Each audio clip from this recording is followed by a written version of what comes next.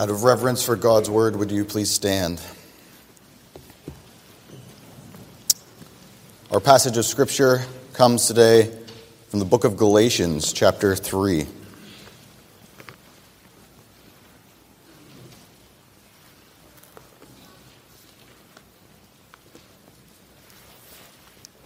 Galatians, chapter 3, and we're going to be beginning in verse 15 and going through to verse 25. Please give careful attention to the reading of God's word. To give a human example, brothers, even with a man-made covenant, no one annuls it or adds to it once it has been ratified. Now the promises were made to Abraham and to his offspring. It does not say, and offsprings, referring to many, but referring to one, and to your offspring, who is Christ. This is what I mean.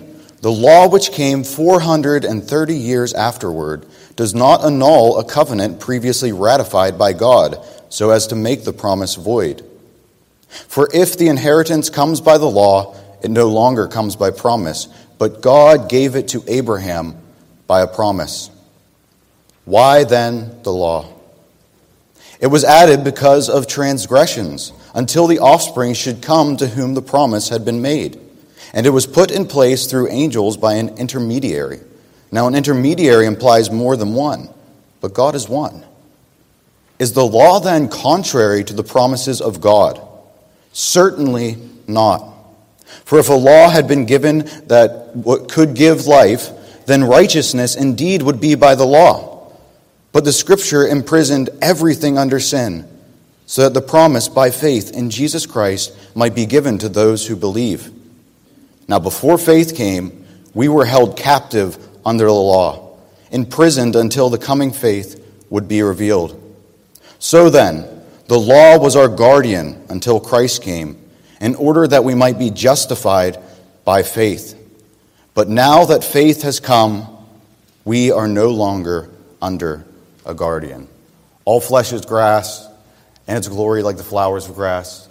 The grass withers and the flower fades, but the word of our God endures forever. You may be seated.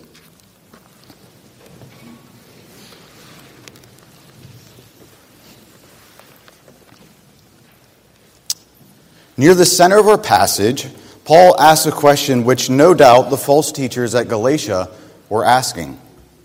He asks a question which perhaps the Gentile believers among the Galatians were probably thinking at this point. And he asks a question which I'm sure many of us at this point in our sermon series are asking, and I have been asked this by congregants. Why then the law? In some sense, we can summarize the whole book of Galatians by asking and answering two central questions. The first question is this: how do I obtain a right standing before God? In the first 3 chapters of Galatians, Paul has strenuously and unashamedly, repeatedly and conclusively said that the only way that a person can have a right standing before God and be justified is by faith in the Lord Jesus Christ, apart from any works of the law. That's the answer to the first question. The second central question follows the first. If the promise of Jesus Christ and all his benefits, justification, sanctification, the reception of God's Holy Spirit, comes through faith, and faith alone apart from works of the law, why then the law? Why did God establish the law in the first place? What significance did it have in redemptive history? How are believers even now to relate to the law? It's these kinds of questions which Paul now turns to, and he's going to spend a lot of verses in the rest of this book answering this. But today, we enter into the first Q&A section with Galatians 3:15 through 25. And he's talking here about the place and the purpose of the law in redemptive history.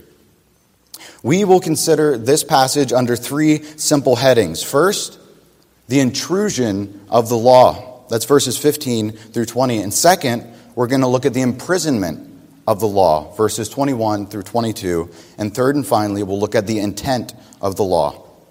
In other words, we're going to look at the law from 3 different aspects: its intrusion, its imprisonment, and its intent. To understand this, let's begin with that first point, the intrusion of the law, verses 15 through 20. In Galatians 2, Paul has explained how he himself, through the law, died to the law, so that he might live to God, for he has been crucified with Christ, and it's no longer he who lives, but Christ who lives in him. In Galatians 3, 10 through 14, the text we looked at in our last sermon, he has applied this argument more broadly. There are two kinds of people, Paul argued. There are those who rely on their own works of the law, and they exist under God's curse. And there are those who rely on faith and faith alone, and they are under God's blessing. Those are the two categories which Paul sets before the Galatians.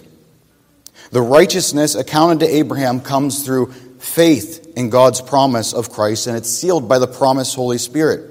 In other words, quite apart from any obedience to the law, the Galatians have already received the fulfillment of what God promised to Abraham, and they have this guarantee because they've received the Holy Spirit, and they should know this.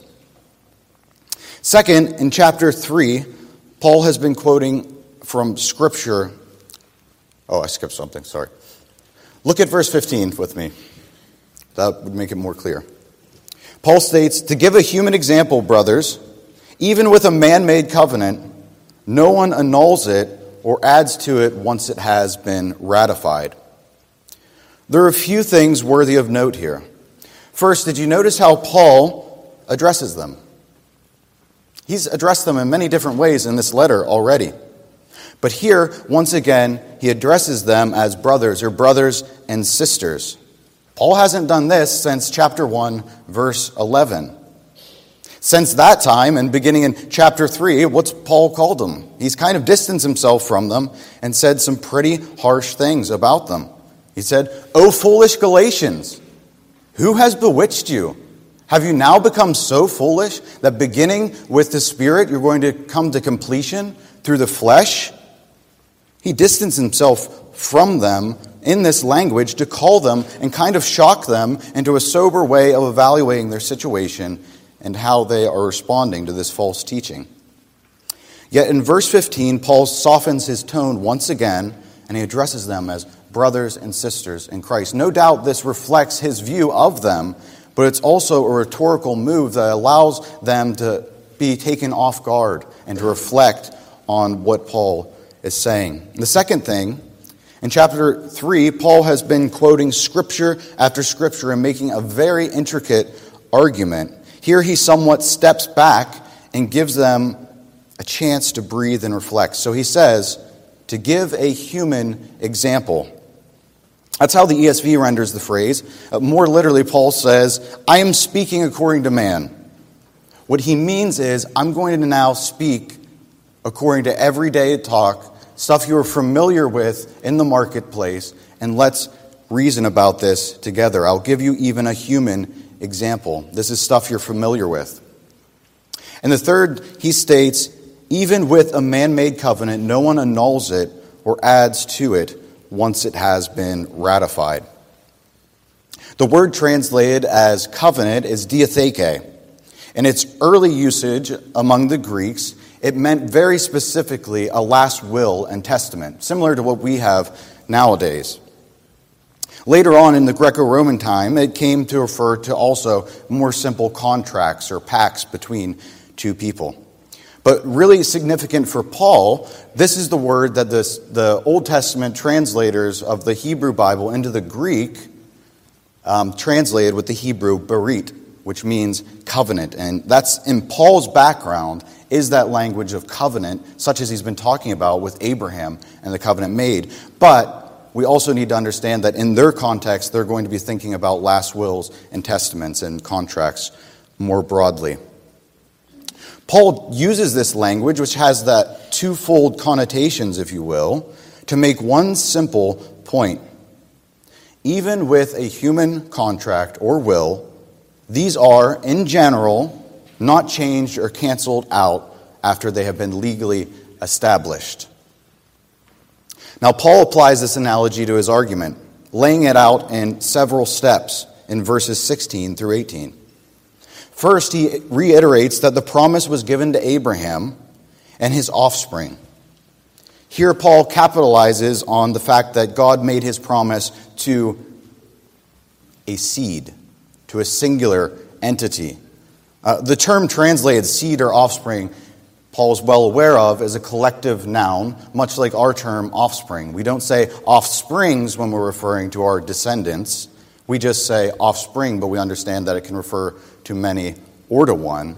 And the same is the case with peoples. We don't say peoples, though my wife does sometimes when she's addressing her students. But we don't properly say peoples, we just say people, and we know that that's plural. But Paul is playing on the fact that it is in the singular here. Now in verse 18, and he does that because it's referring to Christ, and he's going to do something really cool with that and then play on the plural aspect of it, and that's what we're going to get with our next sermon. But here we are going to focus more on the law and its centrality. Now in verse 18, Paul states regarding the covenant that God made with Abraham, according to the promise of an offspring, that the law which came 430 years later, that's just a biblical date taken from Exodus 12, I believe, if even that law did not come until 430 years after Abraham had already received this promise, how could something that comes all those years later annul a promise or a covenant which God has made? Even with humans, no one changes a covenant or a contract or a will in that way. How much more the eternal, immutable God who gave an eternal and immutable promise to Abraham? How much more could that not change? The law is not a new stipulation which God is tacking on to his previous contract and his established covenant. No, Paul says, for if the inheritance comes by the law, it no longer comes by a promise, but God gave it to Abraham by a promise.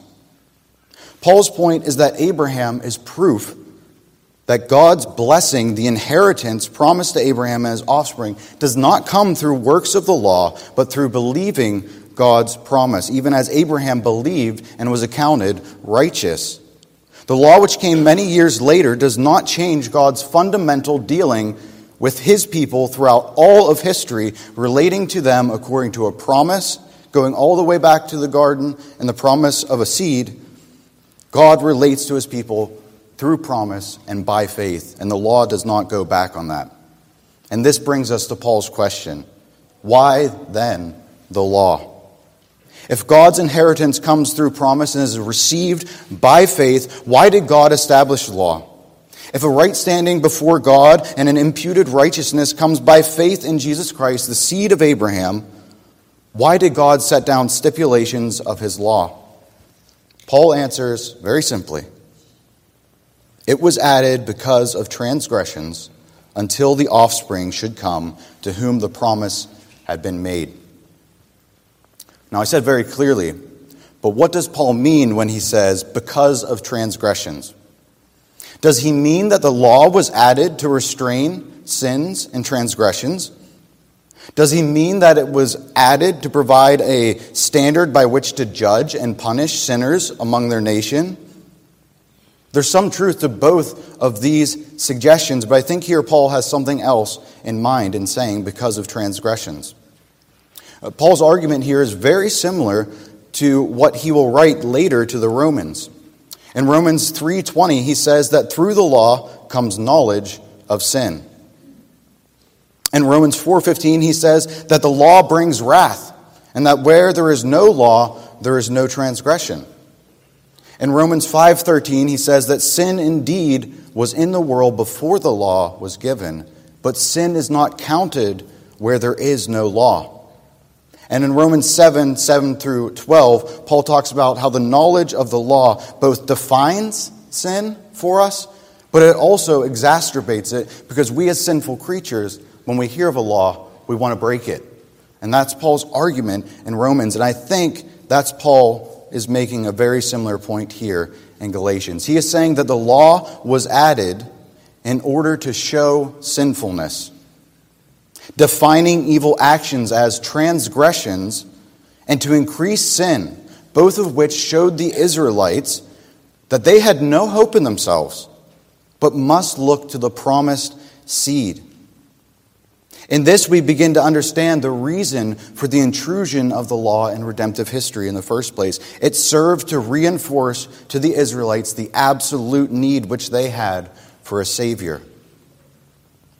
Paul closes this section by highlighting the inferiority of the law given through Moses to the promise given to Abraham. Did you notice he highlights that the law was put in place through angels? That's a common tradition that came about in Judaism, and it's reflected even in other parts in the New Testament, that the law was given through angels and through a mediator, referring to the human agency of Moses. So there's kind of a double separation between God and the people of Israel, whereas God spoke the promise to Abraham as to a friend. Paul's highlighting that the promise takes priority.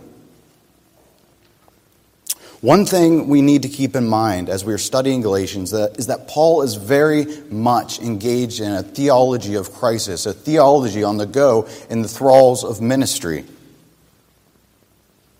As such, we should not expect him to give his fully fleshed out understanding of every aspect of the law and its purpose. But he has a very specific situation that he's dealing with. And if we want to get a full view of Paul's view of the law, we have to go to his other letters and Acts. But in this letter, Paul is strenuously arguing against a deadly error being spread among the Galatian church by false teachers, peddling a false gospel. These teachers are denying the sufficiency of Christ to fully save those who trust in him, and are saying that something more is necessary. Namely, circumcision and obedience to the law. I know you've heard this probably in every sermon on Galatians so far, but that's because Paul thinks it's important. So you're going to hear more and more as we go through this letter. They were saying that something more was necessary, and Paul says, no, Christ is a complete and sufficient Savior.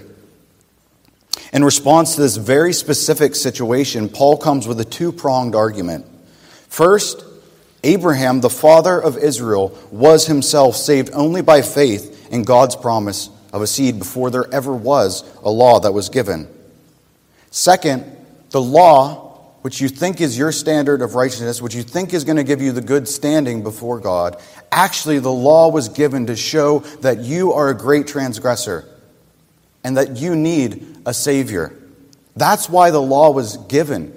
They have it completely reversed and backward. The law is a mirror by which they can see themselves and their own sinfulness and to express what they deserved in themselves.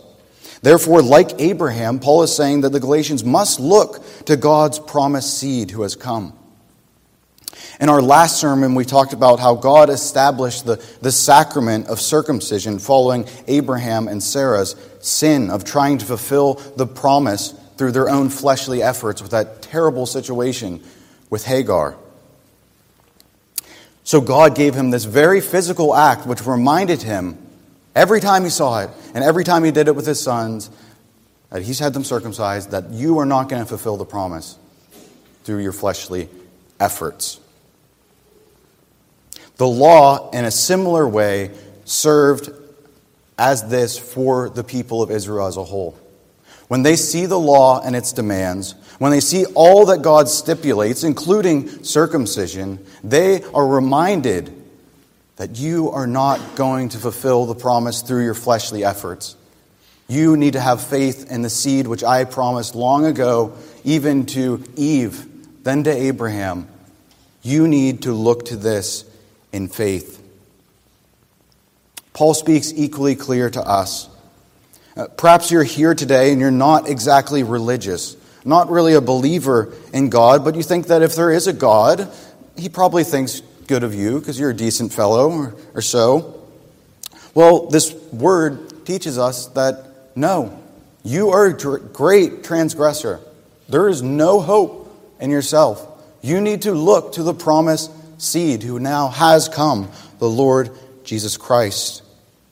Perhaps you're here today and you've believed God's promise in your initial salvation, but now you're trusting in your own strength and you're looking to set up your own moral standard through obedience to God's law and trying to set yourself up as righteous before Him. No, friend, You are a great transgressor in need of a great Savior that never changes. You relate to God by His promise through faith.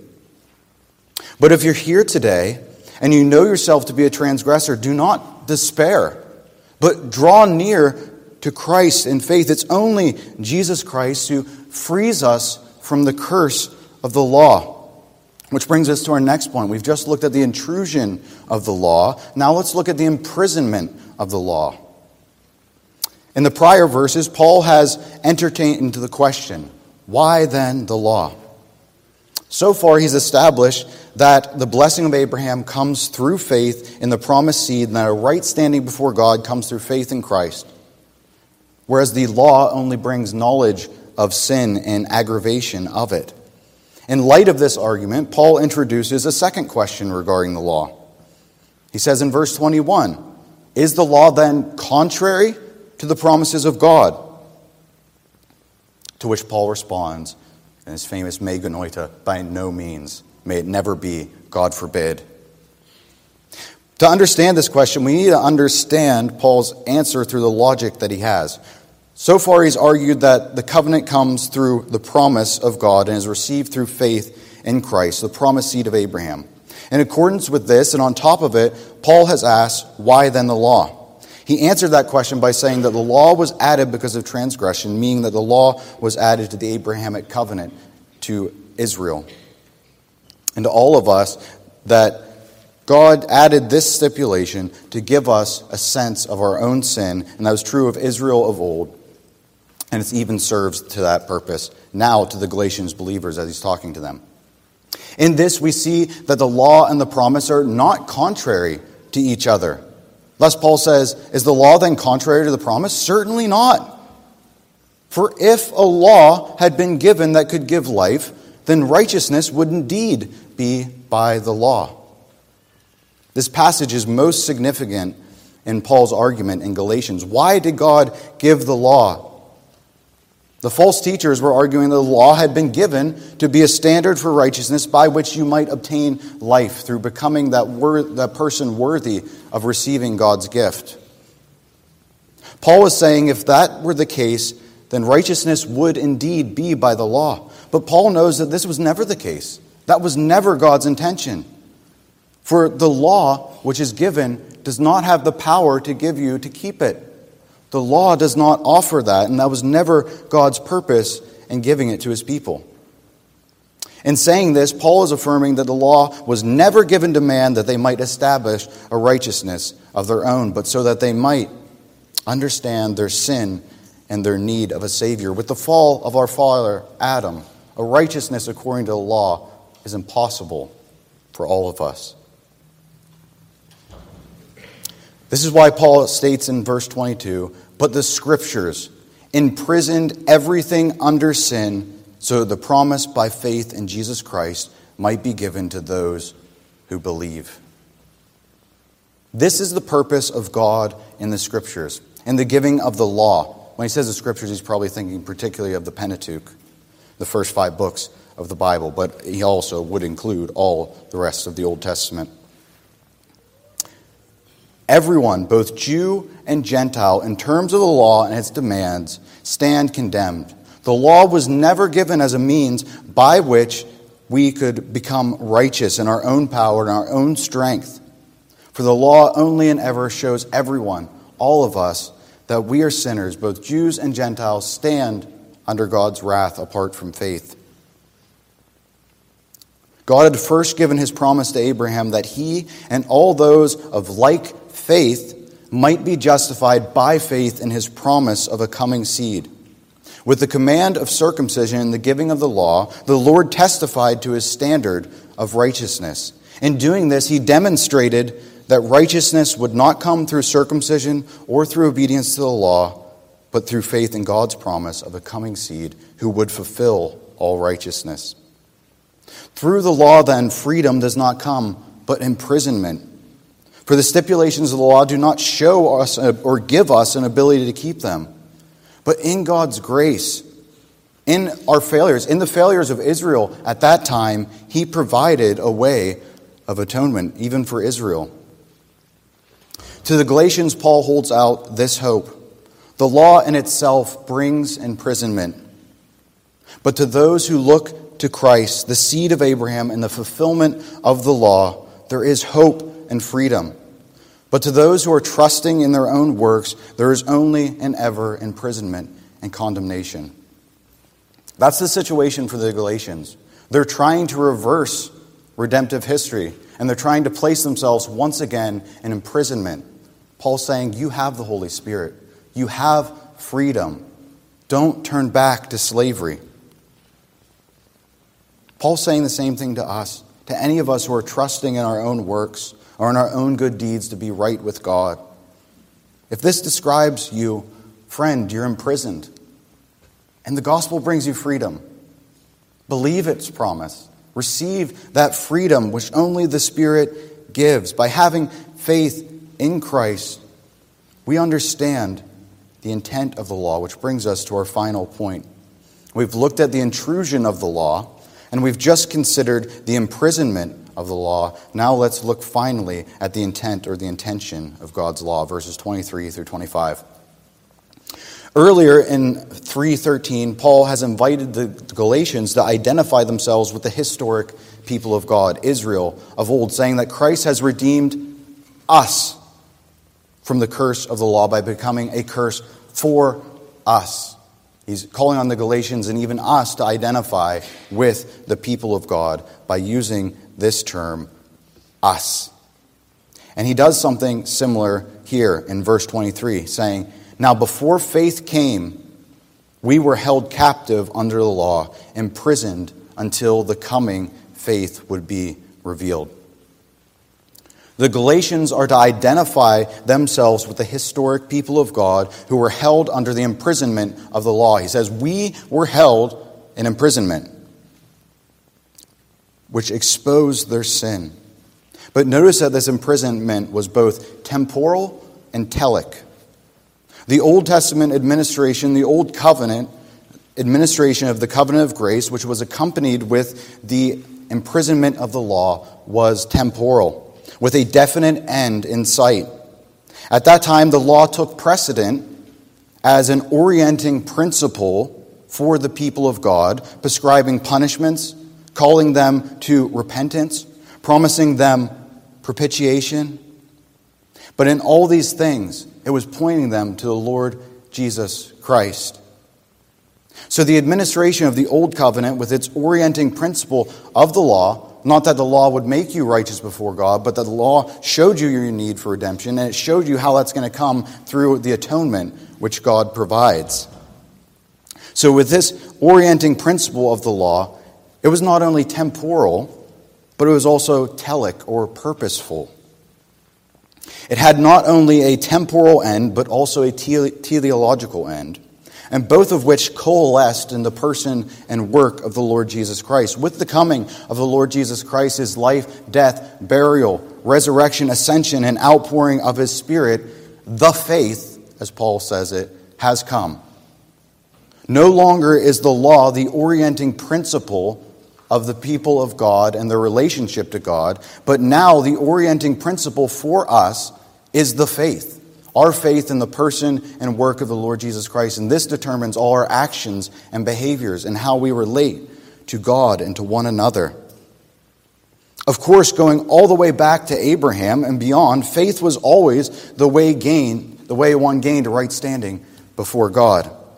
But that faith was carried out under the strictures of the law. But now that faith operates within the sphere of the Holy Spirit who has been given to us. We're no longer imprisoned. We are now set free. Paul explains this reality further in verse 24, saying, so then, the law was our guardian until Christ came, in order that we might be justified by faith. So Paul gives another set of temporal and telic aspects of the law. It functioned up, and it found its purpose in the person and work of Christ. But whereas formerly he described the law in terms of a prison warden, now he describes it in terms of a guardian. The word translated as guardian is pedagogos. It's a compound of two words, pes, boy, which means a boy or a young child, and ego, I lead. Literally, pedagogos means somebody who's a boy leader. In the ancient world, the somewhat well-to-do families would appoint usually a male slave who had one job. He was invested with the authority of the father of the house, and he made sure that that kid got to school, came back from school, and if he misbehaved anywhere in between, he had the authority to punish him. He could give out the spankings. And that's what he would do. And Paul is using this as a helpful metaphor to understand what the law was for the people of God. They were God's people in the Old Testament underage, the infant church, as it were, and as such, they needed a pedagogos. They needed a guardian to make sure that they stayed within God's covenant by always reinforcing faith to them. As the ancient pedagogos had to guide the child to school for instruction, so too the law drives us to the school of Christ, wherein we learn that we can only be justified by grace through faith. Paul concludes, but now that faith has come, we're no longer under a guardian. We were imprisoned until the coming faith, kept under watch by a pedagogos, by our guardian. But now the faith has come. Jesus Christ has fulfilled all the law, and he writes that law on our hearts by the power of his Holy Spirit and fulfillment of the promise given all the way back to Abraham. In all of this, we see that the law was a temporary provision which was put in place for a church under age, which needed to understand its imprisonment to sin, and it needed a guardian to lead it to Christ who was to come. From this vantage point, we can better understand Paul's frustration and fear with the Galatians, with the coming of Christ, with the reception of him and his Holy Spirit by faith. The Galatians are not part of the church in its childhood. They're part of the church as it's come to age. They belong to the church of the Lord Jesus Christ. Christ has come. The faith has come. You can't reverse or revert back to that servile state of imprisonment, that condition under the law. To seek to do so is utter foolishness. Oh, foolish Galatians, why would you try to do this? That's exactly what they're trying to do, though, with circumcision and in obedience to the law. The same is true for us. When we seek to earn a right standing before God through the works of the law or just any of our own human efforts or doing, all we're doing is proving our poverty and evidencing our imprisonment to sin, to the flesh and the devil. Yet when we acknowledge that our right standing before God is based on our faith in his Son and in gratitude for this grace, we seek to do what is pleasing to God by the Holy Spirit, which, yes, is revealed in the moral law of the Ten Commandments, but we do this as sons and daughters of God who are free, and we do it out of gratitude by the power of the Holy Spirit. Perhaps we're in a better place now to understand the relation of the law to the people of God of old and to ourselves. The law was an intrusion into redemptive history. Abraham was saved by grace through faith in the promise of the Lord Jesus Christ.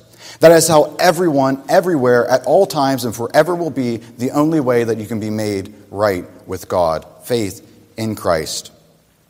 That was true of the Jews, and it's true of us. But God imposed his law on the people of old because of transgressions, so that they would see their need for a Savior, and that they would look to him in faith. Therefore, the law brought about this imprisonment. In proving them to be transgressors, it showed them that they could never keep all of its stipulations.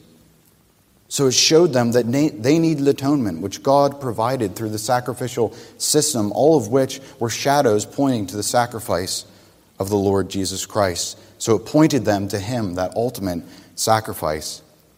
And this then was always and ever the intention of the law. The law was both temporal and telic. It had a finite end and it had a purposeful end, all centered on the coming of the person and work of Christ. Now that the faith has come, union with Christ and a life lived by faith is now the orienting principle of the people of God, of us.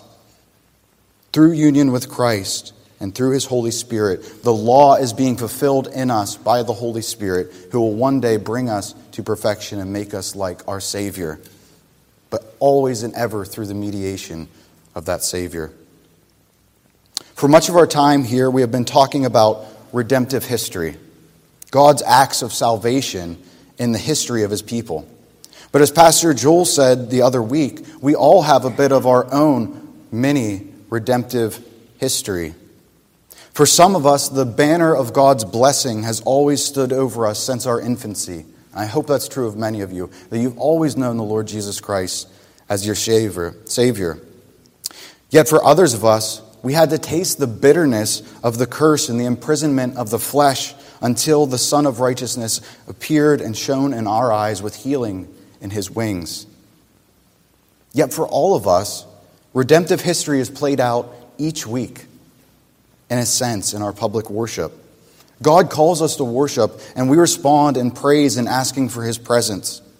In his presence and under the reading of the law, we are brought to see that we are transgressors and confess our sins. But in his grace, the Lord then gives us a word of forgiveness through Jesus Christ and his mediation. And it is then that we profess our needs.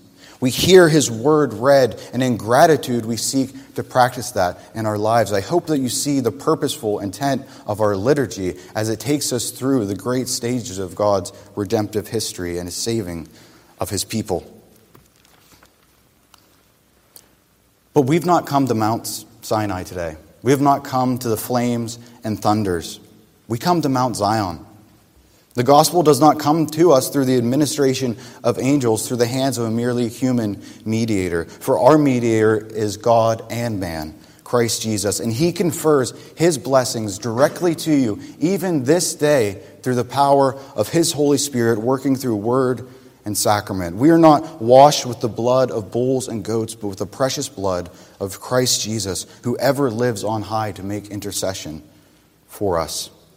As you behold and participate even in redemptive history, as God is still working in hearts to save you today, may this be a part of your redemptive history. Lay hold of Christ by faith. Receive his benefits and his blessings. He alone brings freedom from imprisonment and makes slaves into sons and daughters of God. Amen? Let's pray.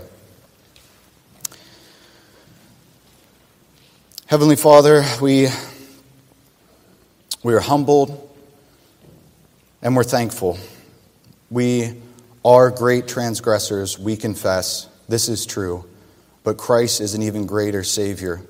We thank you for your promise, and we thank you for your law, which drives us to Christ, who brings healing, who brings freedom, and who gives us your Spirit by which we cry out to you as a Father.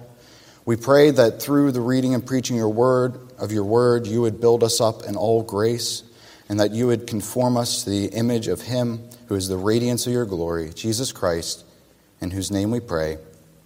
Amen.